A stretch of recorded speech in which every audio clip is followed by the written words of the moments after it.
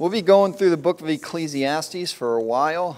I don't know exactly how long, but probably a few months. I don't really map out the books when I preach. I have a general idea of how long it will take, but we'll see. I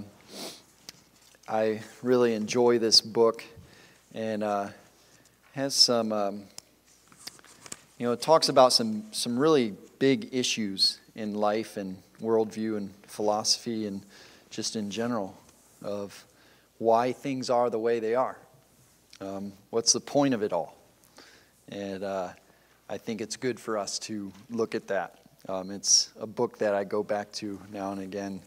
But read along with me the first 11 verses, chapter 1, and we'll be going through those 11 verses tonight. Ecclesiastes 1, verse 1 to 11. The words of the preacher, the son of David, king in Jerusalem. Vanity of vanities, says the preacher. Vanity of vanities, all is vanity. What advantage does man have in all his labor in which he labors under the sun? A generation goes and a generation comes, but the earth stands forever. Also the sun rises and the sun sets, and hastening to its place it rises there again, going toward the south, then circling toward the north. The wind goes circling along, and on its circular courses the wind returns. All the rivers go into the sea, yet the sea is not full. To the place where the rivers go, there they continually go. All things are wearisome. Man is not able to speak of it. The eye is not satisfied with seeing, nor is the ear filled with hearing. That which has been is that which will be, and that which has been done is that which will be done. So there is nothing new under the sun. Is there anything of which one might say, see this, it is new? Already it has been for ages which were before us. There is no remembrance of earlier things, and also of the later things which will be. There will be for them no remembrance among those who will come later still. Let's pray. Heavenly Father, we thank you for this record and just a remembrance of the life of Solomon, how you worked in his life, how you blessed him and through him blessed Israel, and yet in spite of his failings and his grievous sins, you used him. And you're continuing to use his writings, which we have now. Lord, help us to understand these principles. Help us to remember them. Help us to apply them to our lives. And please guide me as I preach your word. In Jesus' name we pray. Amen. One of the main questions that people often ask, and sometimes they ask it jokingly, sometimes sarcastically, sometimes when they're exasperated, is what is the meaning of life? What is the meaning of life? Or, a little bit more definitive, what is the purpose for your existence? Why are you here? What are you? And what should you do while you're here? Big questions, important questions, questions that are so big and so important that sometimes people put them off. They don't like to think about them, or they think they're beyond understanding, beyond grasping, beyond finding out the answer. I've heard, you see this in sitcoms and movies. You probably heard it amongst coworkers, friends, family members, especially amongst unbelievers. Sadly, sometimes believers, immature, they may even hint at it. What is the meaning of life? Why am I here? And throughout probably the history of mankind, throughout past 2,000 years or so, the history of Western civilization and philosophers have tried to grasp at these meanings of life and the purpose of life, and even lesser questions that would aid in figuring out the meaning of life. In the 18th century, one philosopher, Immanuel Kant, he stated that philosophy addresses three main questions. What can I know? What should I do? And what may I hope? These get at the essence of the meaning of life.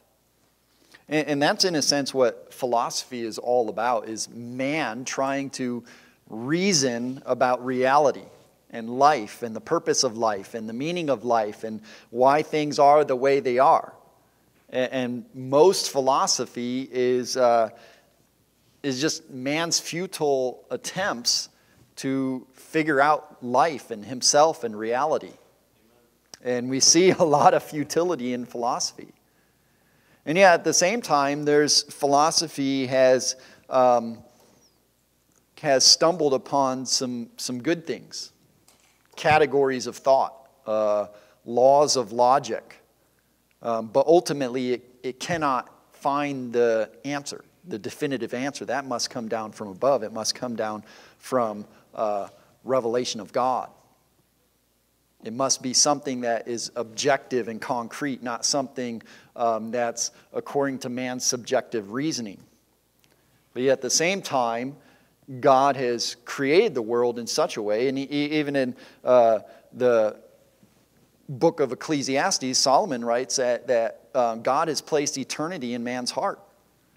Paul writes that God has written his law upon man's heart.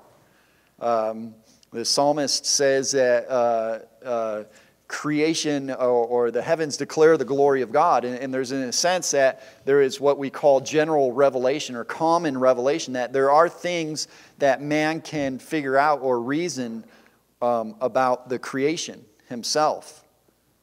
But the ultimate issues we must receive from above, down from above, through God's revelation.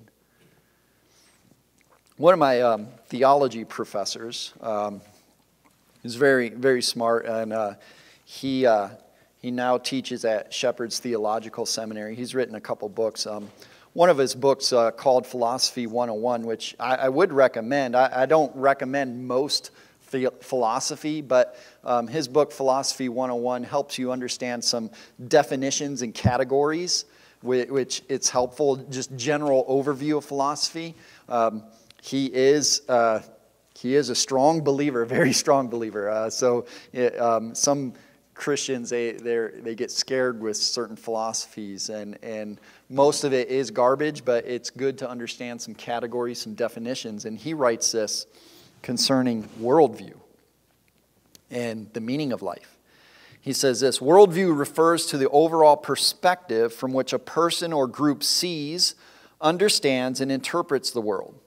This includes conscious and unconscious presuppositions and beliefs concerning a wide variety of topics, such as the existence of God, who we are as human beings, our purpose in life, our duties and roles in society, and life after death. A worldview, therefore, can be defined as any philosophy, ideology, religion, or movement that provides an all-encompassing approach to understanding reality.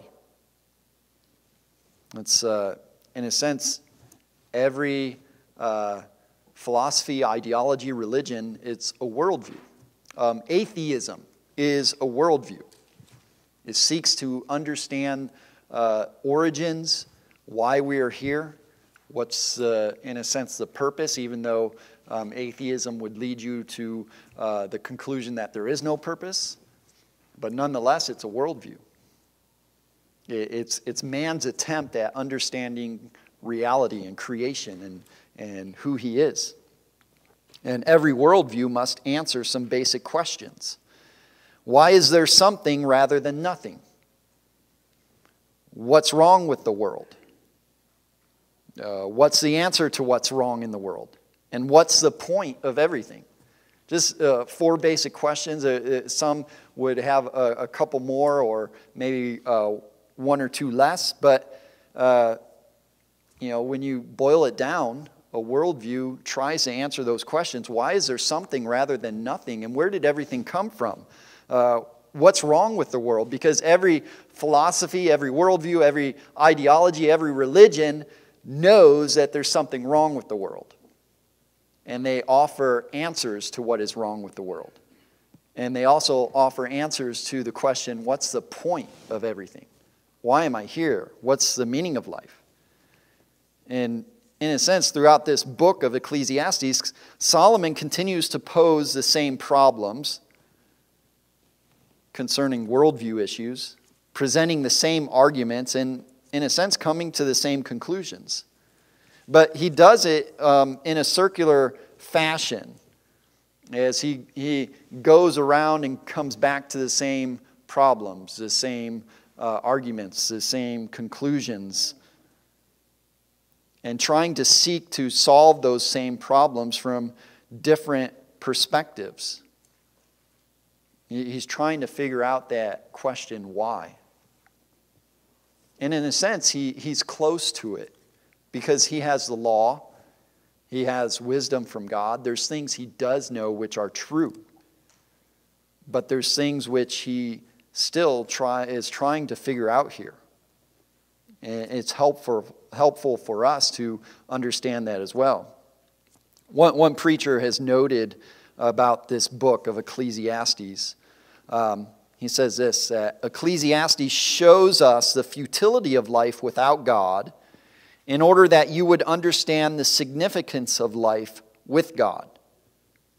Which is, in a sense, what Solomon does in this book. He gets to the end and kind of concludes and frames his answer according to who God is and what he has commanded us.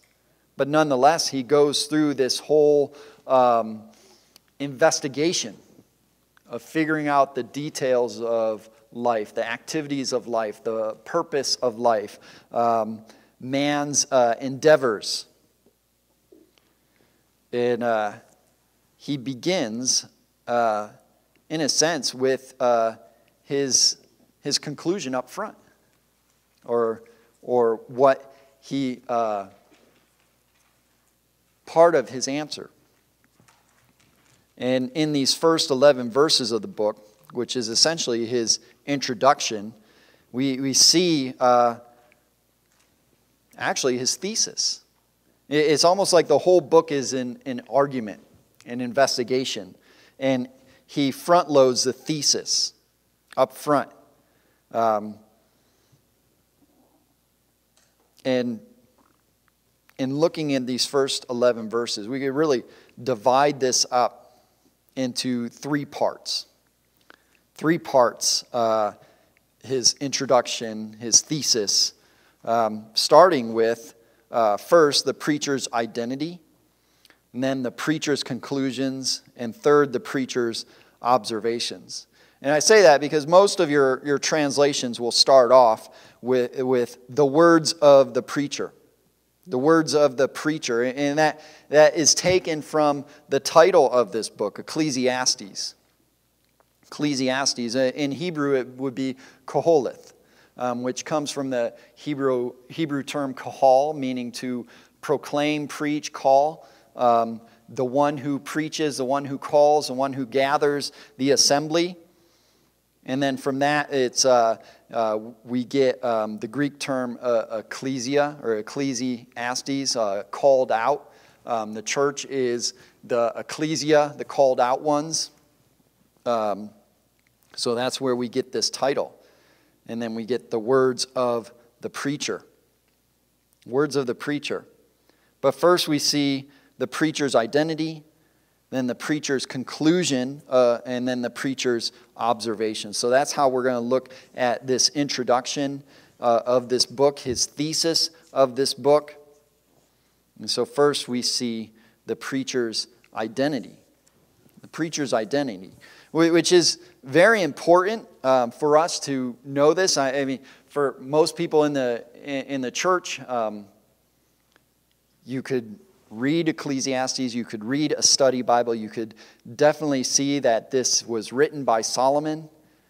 And yet there's many critics, many liberal theologians who would question whether or not this was written by Solomon.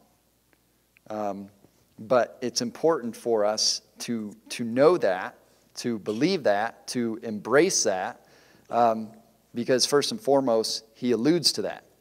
The words of the preacher, the son of David, king in Jerusalem. And we see that because of his speech, the words of the preacher, and that would go back to all the other things that he has written, all the other wisdom writings he has written of Proverbs, and not just what is recorded in the book of Proverbs, but we know that there was other proverbs that he was known for, other songs that he was known for. He wrote a couple psalms, but then also Song of Songs. But just his notoriety as a wise king, as the wisest man that ever lived apart from our Lord and Savior Jesus Christ, that his words carried some sort of authority. His speech was authoritative. People came from all over to hear from him, to hear his wisdom. Even Jesus Christ said that the Queen of the South will rise up at the judgment and condemn this generation, for she came from the ends of the earth to hear Solomon. And I tell you, someone much greater than Solomon is here. He was known for his wisdom. His speech carried authority. Even in the beginning of the book of Proverbs, which is essentially an Old Testament catechism. It's essentially an Old Testament catechism to raise up children, to raise up youth, or even young adults, to prepare them for work in administration, in the kingdom, in the court of the king. And in the beginning of Proverbs, it says this: the Proverbs of Solomon, the son of David, king of Israel, to know wisdom and discipline, to understand the sayings of understanding, to receive discipline that leads to insight, righteousness, justice, and equity, to give prudence to the simple, to the youth knowledge and discretion. Let the wise man hear and increase in learning, and a man of understanding will acquire guidance, to understand a proverb and an enigma, the words of the wise and their riddles. The fear of Yahweh is the beginning of knowledge. Ignorant fools despise wisdom and discipline. It's important that we embrace this truth and to know that this comes from the wise King Solomon, but it was also important for the people he was writing to the Jews, to the Israelites, as he wrote this book at the end of his life. Many would allude that amongst the three books that Solomon wrote, a Song of Songs and Proverbs, and then here Ecclesiastes, that he wrote Song of Songs early in his life, probably soon after he became king, when he was courting Shulamith, probably his first wife, maybe the second. We read in Kings and Chronicles that he did, the king of Pharaoh, king of Egypt, offered his daughter to him. So he may have married her first, and then Shulamith from Song of Songs. But nonetheless, Song of Songs is prior to his slide into accumulating wives and riches and other things that almost ended up in his demise. And then Proverbs would be, many would agree that he wrote that in his middle ages when he had many sons, and to train up his sons for service in the court, and other young men. And then Ecclesiastes, many would believe, rightfully so, that he wrote this at the near end of his life, reflecting back on his life, the good and the bad, and trying to find meaning in it all. Trying to answer that question, what does it all mean? You know, I did all these great things, and what was it for? And so we see, right in this first verse, we see the preacher's identity in his speech, in his heritage as the son of David, and as in his position as a king in Jerusalem. And it's interesting that he mentions son of David, because that not only points to his heritage legally and royally, but there's also a personal touch to that. We can even read in some of David's Psalms that David says many of the same things that Solomon writes. We go through Ecclesiastes and we see some of the arguments that Solomon writes, and then we almost see him quoting from his father David.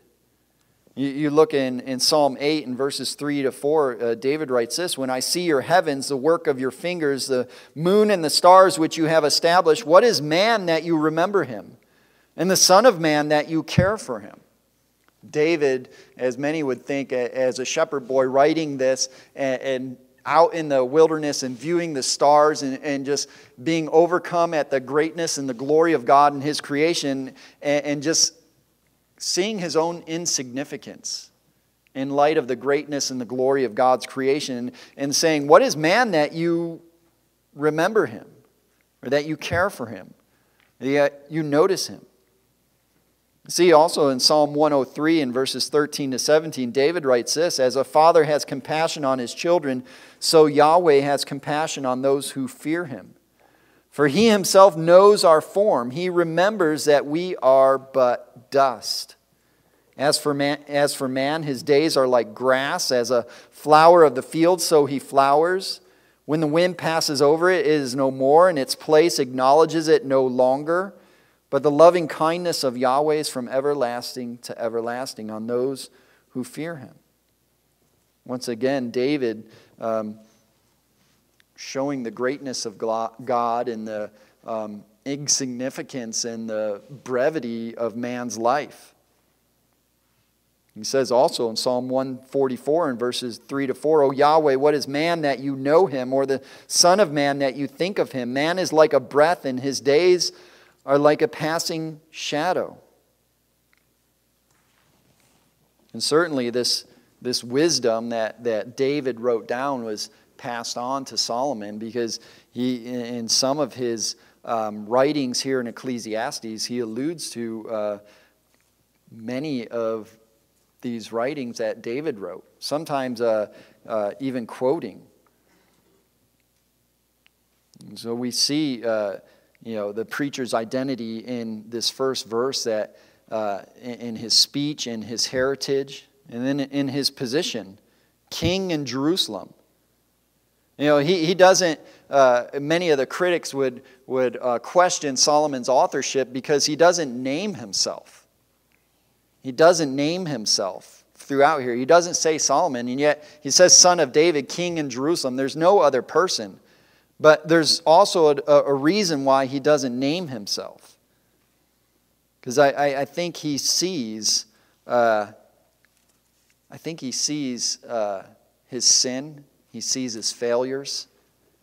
He sees also how small he is in the light of reality, in the light of creation. He understands his position, that he was divinely appointed, divinely placed. He also, in Psalm 127, he says, "Unless Yahweh builds a house, they labor in vain who build it. Unless Yahweh watches a city, the watchman keeps awake in vain." That's a psalm of Solomon, and that was probably written towards the end of his life as well. Understood that God had placed him where he was. And it was really God that did all the work, and God gave him the wisdom, which he used, but also the wisdom which he abused for himself. But, why is the preacher's identity so important? I kind of alluded to that in the fact that there's many critics who would question the authorship. But I think it's important because Ecclesiastes is, in a sense, Solomon's repentance. It's Solomon's repentance. Turn with me real quick to 1 Kings 11. 1 Kings 11, and I want you to see this.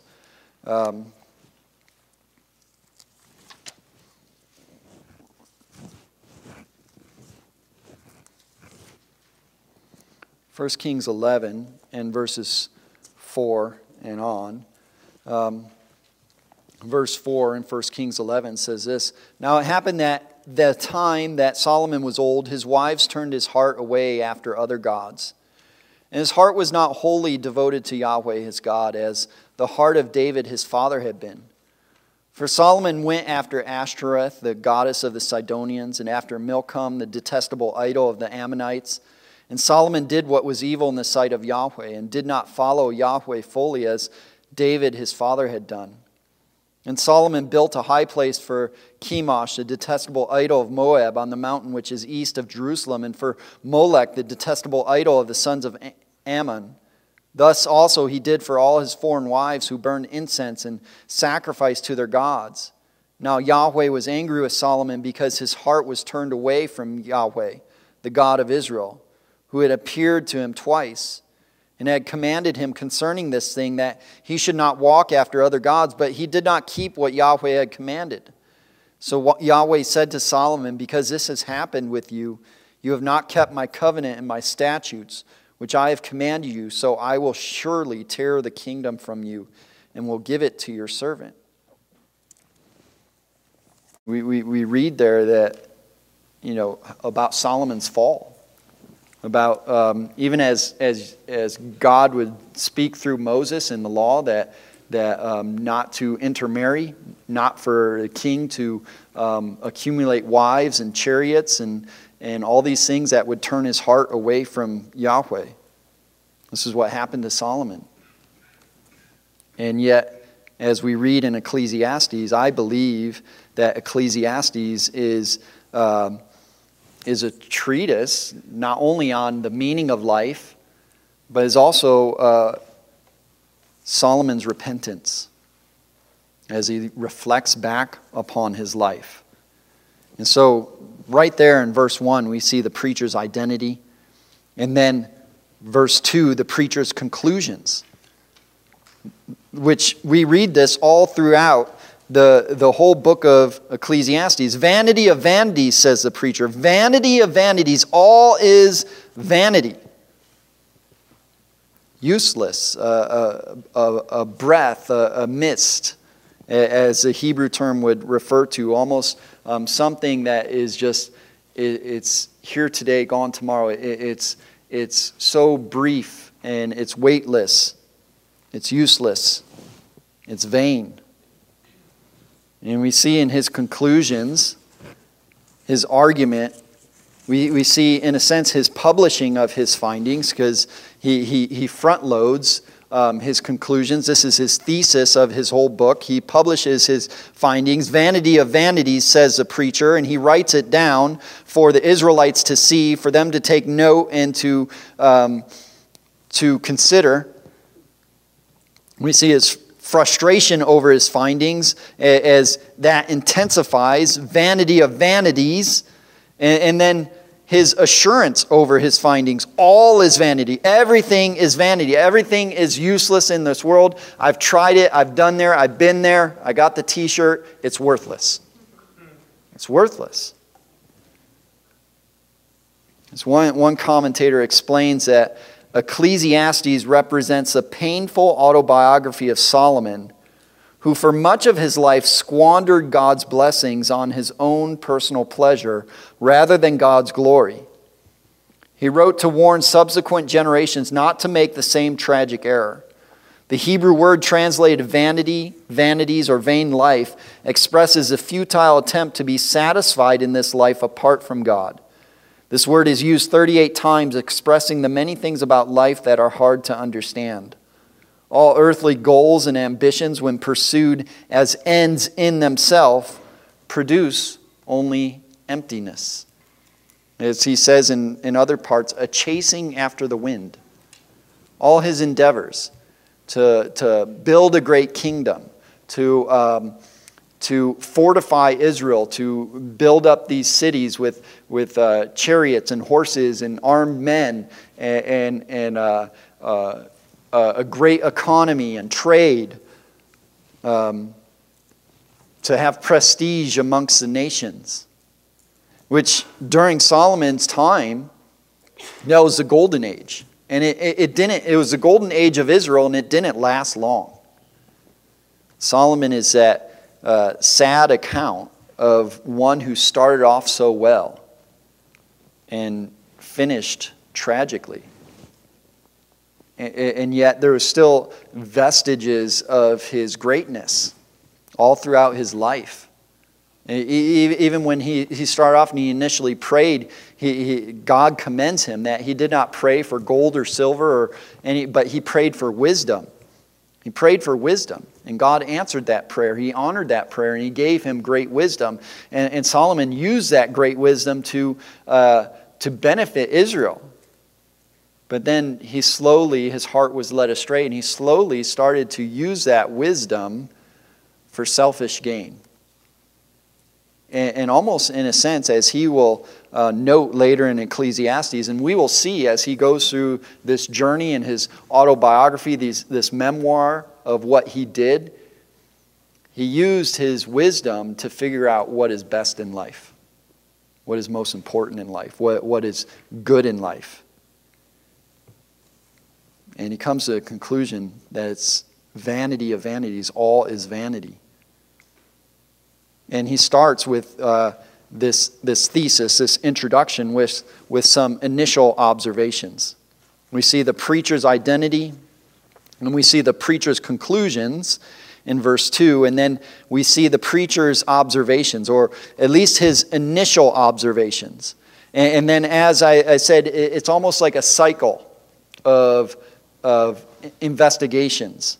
And so this, from verse 3 to 11, is almost as if it's a summary of his investigations. And then later on, he'll go through the rest of the book in different categories and more specific, more distinct observations and investigations concerning each category of life, and come to, almost in a sense, the same conclusions.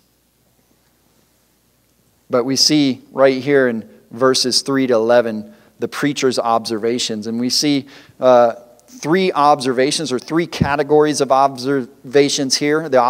His observations of mankind, and then his observations of the creative order, and then his observations of time.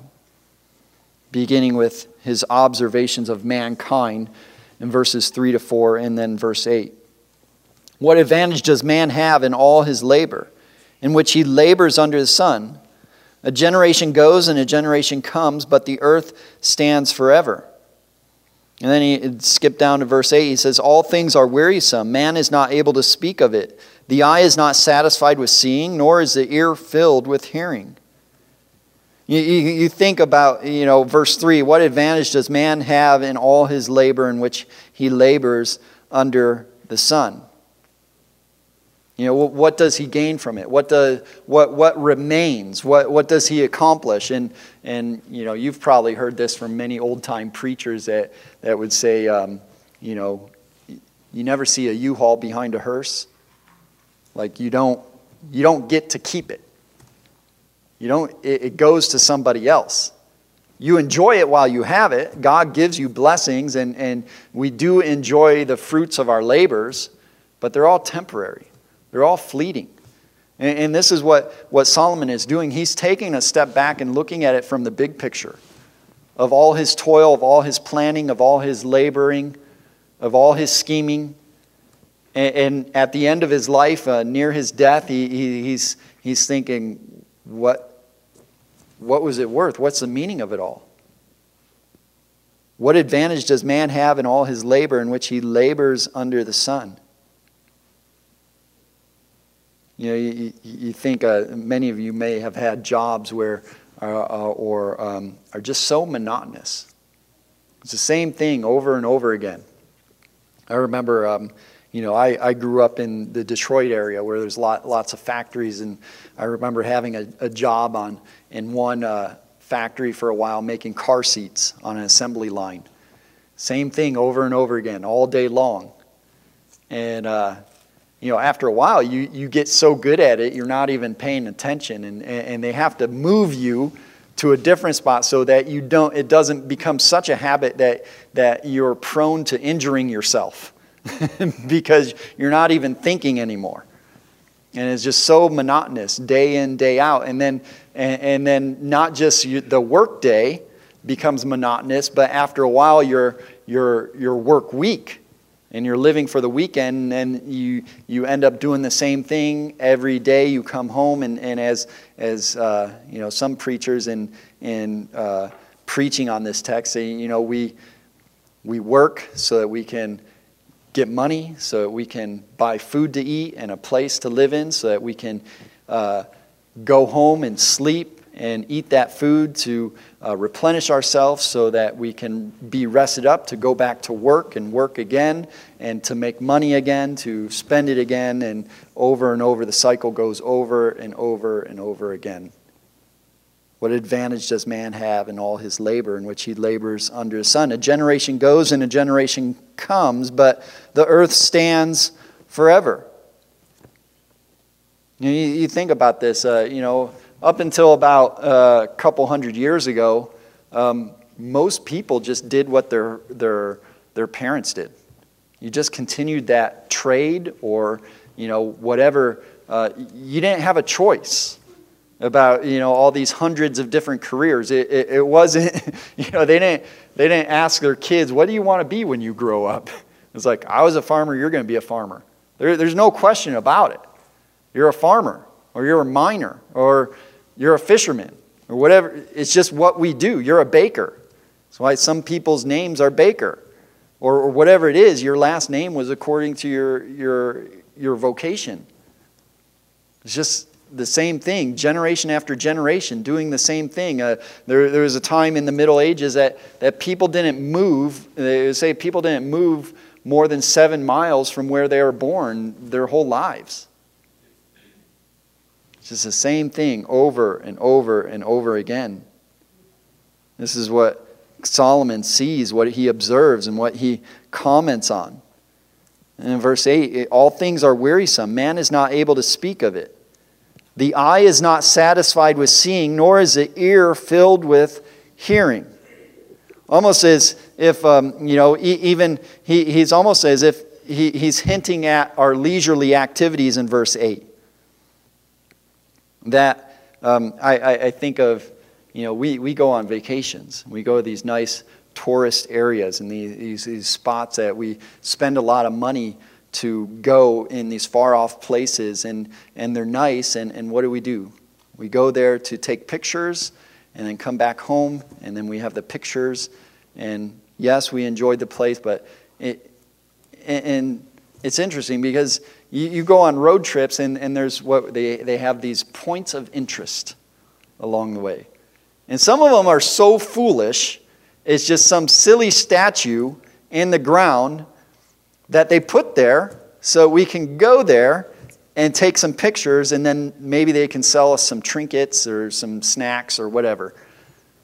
So much of the things we do in terms of leisure and vacation is just to see something.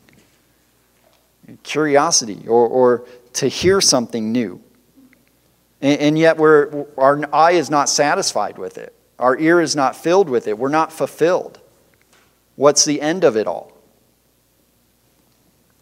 It's interesting that, going back to David, Psalm 39, he writes this in verses 4 and 7. Yahweh, cause me to know my end, and what is the extent of my days? Let me know how transient I am. Behold, you have made my days as handbreadths, and my lifetime as nothing before you. Surely every man, even standing firm, is altogether vanity. Selah. Surely every man walks about as a shadow. Surely they make an uproar in vain. He piles up riches and does not know who will gather them. And now, Lord, what do I hope in? My expectation, or my hope rather, is in you. And David himself. And it's interesting that, as Solomon writes in the beginning, son of David, and many of the things he says what his father David said. All it's vanity. What's the meaning of it except that, as David found out, and he knew from the beginning, my hope is in you. Because only you, Lord, are eternal. Only you are everlasting. Even as David writes in Psalm 16, at your right hand are pleasures forevermore. Only in you is my joy. Only in you is fulfillment. Because everything else is transient. It's insignificant. It's unfulfilling. It's routine. It's monotonous. Same thing over and over and over and over again. So he sees that in his observations of mankind and then in his observations of the created order. The earth stands forever. Also the sun rises and the sun sets, and hastening to its place, it rises there again, going toward the south, then circling toward the north. The wind goes circling along, and on its circular courses the wind returns. All the rivers go into the sea, yet the sea is not full. To the place where the rivers go, there they continually go. And it's not as if Solomon was brokenhearted over this monotonous cycle of the creative order. But he saw the same thing of man's life in the creative order. That it's routine, it's over and over again. It's nothing is, it's just a sameness.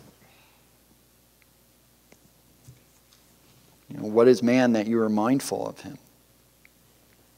He sees these observations of vanity in the creative order. And then his observations of time, verses 9 to 11. That which has been is that which will be. And that which has been done is that which will be done. So there is nothing new under the sun. Is there anything of which one might say, see this, it is new? Already it has been for ages which were before us.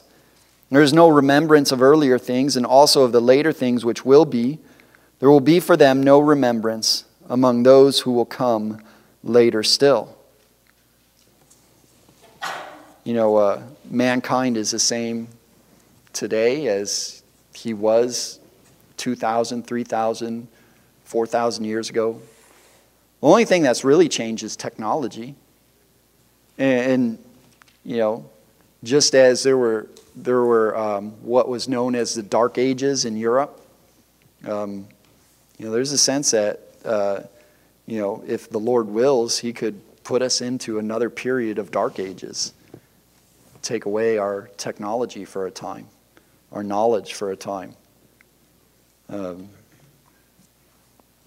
Time itself, also circular, monotonous, our brevity of life, our transience, our insignificance. That, a lot of people, especially rich people, especially powerful people, they spend their lives earning a fortune, building a fortune, and certainly Solomon was the same way. We think of people like,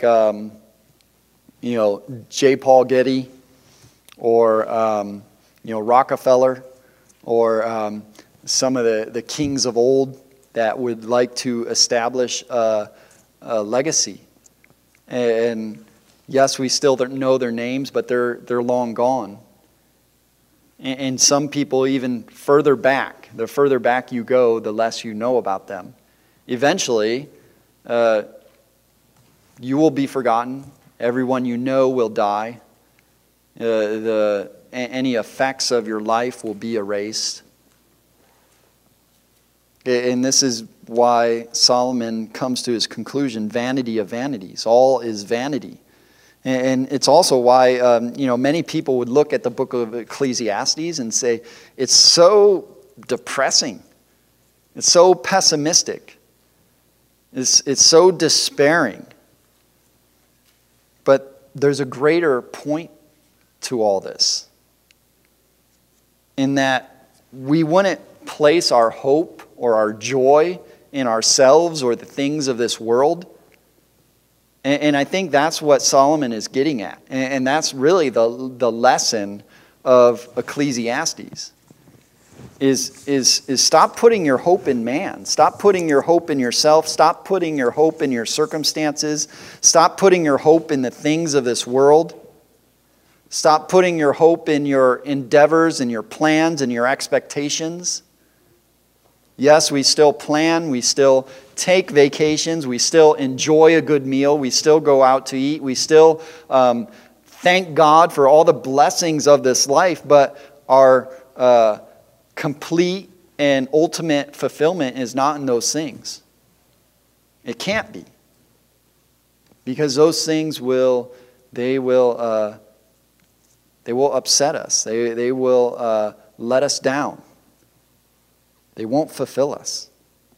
Even James points at this. In James chapter 4, he says, "Come now, you who say today or tomorrow we will go to such and such a city and spend a year there and engage in business and make a profit. Yet you do not know what your life will be like tomorrow. You are a vapor that appears for a little while and then vanishes away. Instead, you ought to say, if the Lord wills, we will live and also do this or that." I think James knew what Solomon was getting at. It's all according to the Lord's will. And life, fulfillment in life, happiness in life, comes with submitting to and resting in the Lord's will. And not in the things of this world. Not in our plans. Not in our vacations. Not in the good things which God does give us. But in God himself. Charles Ryrie, he wrote concerning Ecclesiastes, he wrote that the message of the book may be stated in the form of 3 propositions. When you look at life with its seemingly aimless cycles and inexplicable paradoxes, you might conclude that all is futile, since it is impossible to discern any purpose in the ordering of events. Second, nevertheless, life is to be enjoyed to the fullest, realizing that it is the gift of God. And third, the wise man will live his life in obedience to God, recognizing that God will eventually judge all man. And that's where, Solomon has his first conclusion to his investigation concerning life, as he looks back on his life and he looks at all he strove for, all he worked towards, and he says, vanity of vanities, all is vanity. But then, as we will continue to see, we see in the end of Ecclesiastes, and we'll continue to go back there, there's this final conclusion that Solomon says, the end of the matter, all that has been heard, fear God and keep his commandments. Because this is the end of the matter for all mankind. For God will bring every work to judgment, everything which is hidden, whether it is good or evil. And that's, I guess, the silver lining in this dark cloud of the preacher's despair. The silver lining in the dark cloud of the conclusion of vanity of vanities, all is vanity, and a chasing after a wind. This silver lining is that God is in control of it all.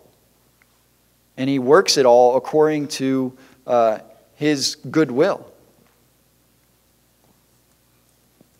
He is in control. And he is wise and he is good. And at the end of the day, we are to fear him and keep his commandments. Because our hope, our joy is in that. Too often we go through life and we dwell on ourselves. We dwell on what we want, what we desire, what we should do, could do, might do, what we want to do. And most of our lives is all about us. It's all about ourselves. But true life, true fulfillment is being able to take a step back, almost stepping outside of yourself and seeing the greatness of God, starting to see things and view yourself and view the world from God's perspective, that we are so insignificant. And when we see our own insignificance, we see the greater significance of God. We're able to rest in that. We're able to hope in that. We're able to trust in that. We're able to glory in that. As I remember John Piper, he said, no one goes to the Grand Canyon to look at themselves. There's a sense that these grand natural vistas and natural wonders like the Grand Canyon, we go to them because we desire wonder and awe. We almost forget about ourselves in that moment when we see the greatness of the creation. We see the greatness of God. We see something that is greater than ourselves. This is why we look at the night sky and when we can see all the stars in the Milky Way and we're just in awe. And we're not thinking about ourselves because we're thinking about something that is far greater than ourselves. And I think that's what Ecclesiastes is teaching us.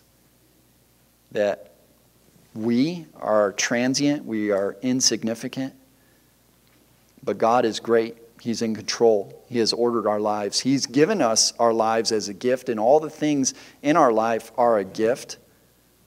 They are to be enjoyed, but they are to be enjoyed in light of who He is, not in light of who we are. We are to rest in the perfect providence of God, to rest in it, to glory in it, to rejoice in it. Peter writes this in his first epistle. He says this. He speaks about, Peter writes to believers who are suffering persecution. And throughout his first letter, he tries to get them to focus on the gospel, to focus on who God is, to focus on the grace of God that will appear to them, their hope, their eternal hope. And in 1 Peter 1 and verse 24 and 25, he says this, "For all flesh is like grass, and all its glory like the flower of the grass. The grass withers and the flower falls off, but the word of the Lord endures forever. And this is the word which was proclaimed to you as good news." Forever God's word is fixed in the heavens. God is eternal. He's immutable. He's good. We are transient. Our lives will end. And we don't know when they'll end. We don't know how long they'll be. We don't know the nature of our lives or whether or not the rest of our lives will be good. But we do know that God is good and that He's in control. And that whatever He ordains, whatever He decrees is good. And we are to fear Him and keep His commandments. And in doing that, we will live the good life. Let's pray. Heavenly Father, we thank You for the wisdom that You gave Solomon and the good that came out of that great wisdom.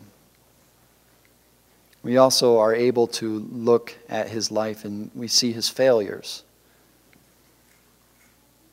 But Lord, help us to glean wisdom, Your inspired wisdom from him.